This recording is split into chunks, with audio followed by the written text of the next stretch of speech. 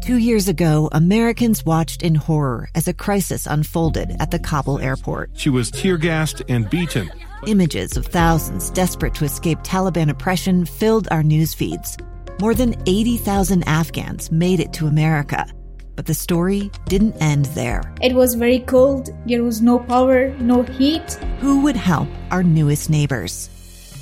I'm Andrea Smartin. In Stranger Becomes Neighbor, you'll hear the stories of some remarkable refugees who left their homes and their dreams behind, only to start over from zero. Their only possession was 3 blankets. And you'll meet Americans who stepped up to help them. You want me to come when you deliver your baby. What can one person do in the face of an international disaster decades in the making? That's Stranger Becomes Neighbor. Find us at kslpodcast.com. Follow us on Apple Podcasts or anywhere else you listen. Another big day today as we move step by step closer to knowing who will lead this country as its next president of the United States. It's a fascinating exercise to watch, frustrating for many, nervous, tense, and anxious for others. And we will, throughout the day today, bring you updates as they are made available. All eyes are on the following states: Nevada, Arizona, Georgia, North Carolina, Pennsylvania, and Alaska still outstanding. There are lawsuits that are being filed. Some are being thrown out by both parties. We'll bring you those details as they develop. Not sure if and when we will have results to report during the program today, but you can bet that if we have them, you'll hear them here. Lots to cover on the program. In addition to the presidential race today, we'll look at CD4, Utah's 4th congressional district. We'll speak with Burgess Owens. He'll call into the program later on, see where things stand. We'll get an update from KSL's own Lindsay Ahrens on the details of that story as additional ballots continue to be counted and reported. That is not a done deal quite yet, but we'll figure it out. Anyway, I want to start by talking about the big race in Utah, which has been settled. We know that the next governor of the great state of Utah will be current Lieutenant Governor Spencer Cox. Utah, brand new governor, brand new lieutenant governor to come in January in the form of Deidre Henderson. Senator Henderson, who joins us now on the program. Senator, how are you? Doing great, Lee. How are you? I'm well. There's a lot to be paying attention to these days. I feel a little overstimulated, like I'm drinking from a fire hose or something like that, but we're making it through along all right. Absolutely. Well, maybe we'll have some big breaking news during my interview today. Maybe, I don't know, is Biden ready to make another big announcement? I'm so sorry. And it was barely an announcement. It was just kind of a pep rally. But yesterday, folks, if you were listening, we had Senator Henderson on, Lieutenant Governor-elect, and just moments into our conversation, former Vice President Joe Biden, candidate Biden, took to the microphone. We had to step away. So we're making good on our plans of yesterday. Let me start out by something recently shared on these airwaves by Governor-elect Spencer Cox. Talked about some of the priorities for when he assumes the governorship. He spoke with David Dujanovic just yesterday morning. But as far as January goes, when we get a chance to make those decisions, it's going to be about. We had Dr. Birx here this past weekend, and she is very bullish on vaccines. She said as soon as the end of this month, we will have an active and approved vaccine, which was really great news, and I think a little surprising to us when she shared that with us. But by the first of the year, it will be about getting and distributing that vaccine, especially to the most vulnerable first. You had a meeting today, a transition meeting of sorts, where you laid out some of the plans to be executed as you and Governor Cox take over leadership of the state. Where do vaccines fit into that transition? Well, vaccines are a critical component to getting us back to normal. I think we all long to get back to the way things were before coronavirus upended every aspect of all of our lives. And making sure that we have vaccines, making sure that we have testing capacity for rapid testing, those are critical components to making sure that our lives can go back to normal. I presume that's top priority come January, even now. Absolutely. It's top priority now. It'll be top priority in January. Of course, there are a lot of other things that we hope to be able to do and focus on also. during our administration. But of course, COVID-19 and making sure that we, attend to that, make sure that we get the virus under control, that we return our economy to good working order. That's absolutely top of the priority list. Let's take a step backwards right now and talk about what has happened here over the past few days, specifically that you've been elected lieutenant governor. You and I met, I think, for the first time maybe a dozen years ago or so. You were a volunteer, if I remember correctly, working on the Chaffetz for Congress campaign. In that time, you have had a remarkable career, ascending to the role of senator in the state of Utah and now the lieutenant governor elect, starting from campaign volunteer. What's it meant to you, and what have you learned over these past dozen years? You know, what I've learned, I think that the biggest lesson I've learned is that it's not hard to get involved and to make a difference. So few people bother to step forward and speak up and act, and those that do really can make a difference. I've seen that in my life. I've seen that in your life, Lee. I've seen that in so many people's lives, and it's a great testament to our incredible system of government that we have. Regular folks can get involved and can participate in the government, and that's the way it should be. It's a beautiful process. It's imperfect, but I think it's as close to perfect as we can get.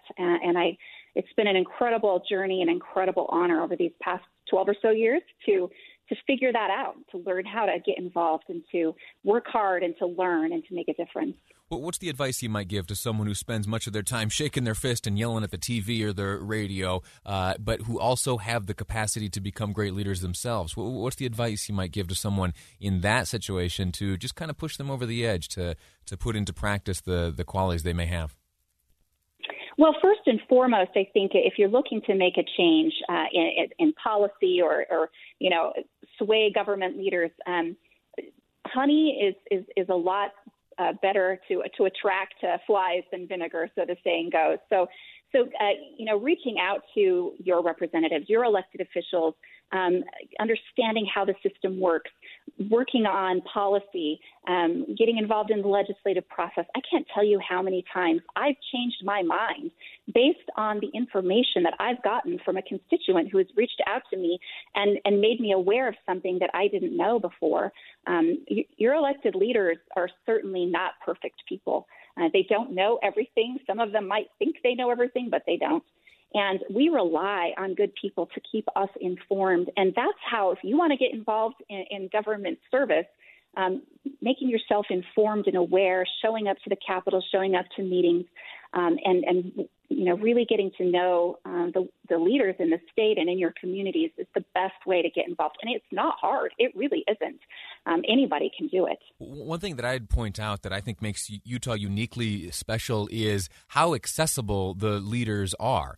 If you look at the legislature, for an example, you can see on their website pretty much every one of them has their cell phone number there listed. You can call your state representative, your state senator. They are very easy to interact with, email as well. And I point that out for this comparison. That is not the case in other states in this nation. For example, I did a little bit of growing up in New York State, and if you think that you're going to get on the horn with a state representative or a state senator or even lieutenant governor and governor, things that can happen here in Utah, forget about it back in New York. Forget about it in California. Forget about it in Pennsylvania, Texas, Florida, wherever. Here in Utah, due to, geography, the size of our state, the nature of our elected officials, we have a remarkably accessible leadership ranks here, and it's a remarkable and admirable thing. And I am grateful to you, Senator, for participating in that. Let's go backwards just a little bit and talk again about. Go ahead. Sorry, we love to be accessible, and part of that is the size of our state, and hopefully that doesn't change as our state continues to grow. But it's very important for us to stay in touch with the people that we represent. Yeah, and those individuals I mentioned, who spend time shaking their fist, it is very easy to get word to those who can, in fact, make a difference. I want to talk a little bit more about the COVID situation in which we find ourselves. You yourself spent some time on oxygen due to contracting the virus. Does that play into your approach to tackling this issue at all? Or does the firsthand experience you endured change your attitude at all or inform it?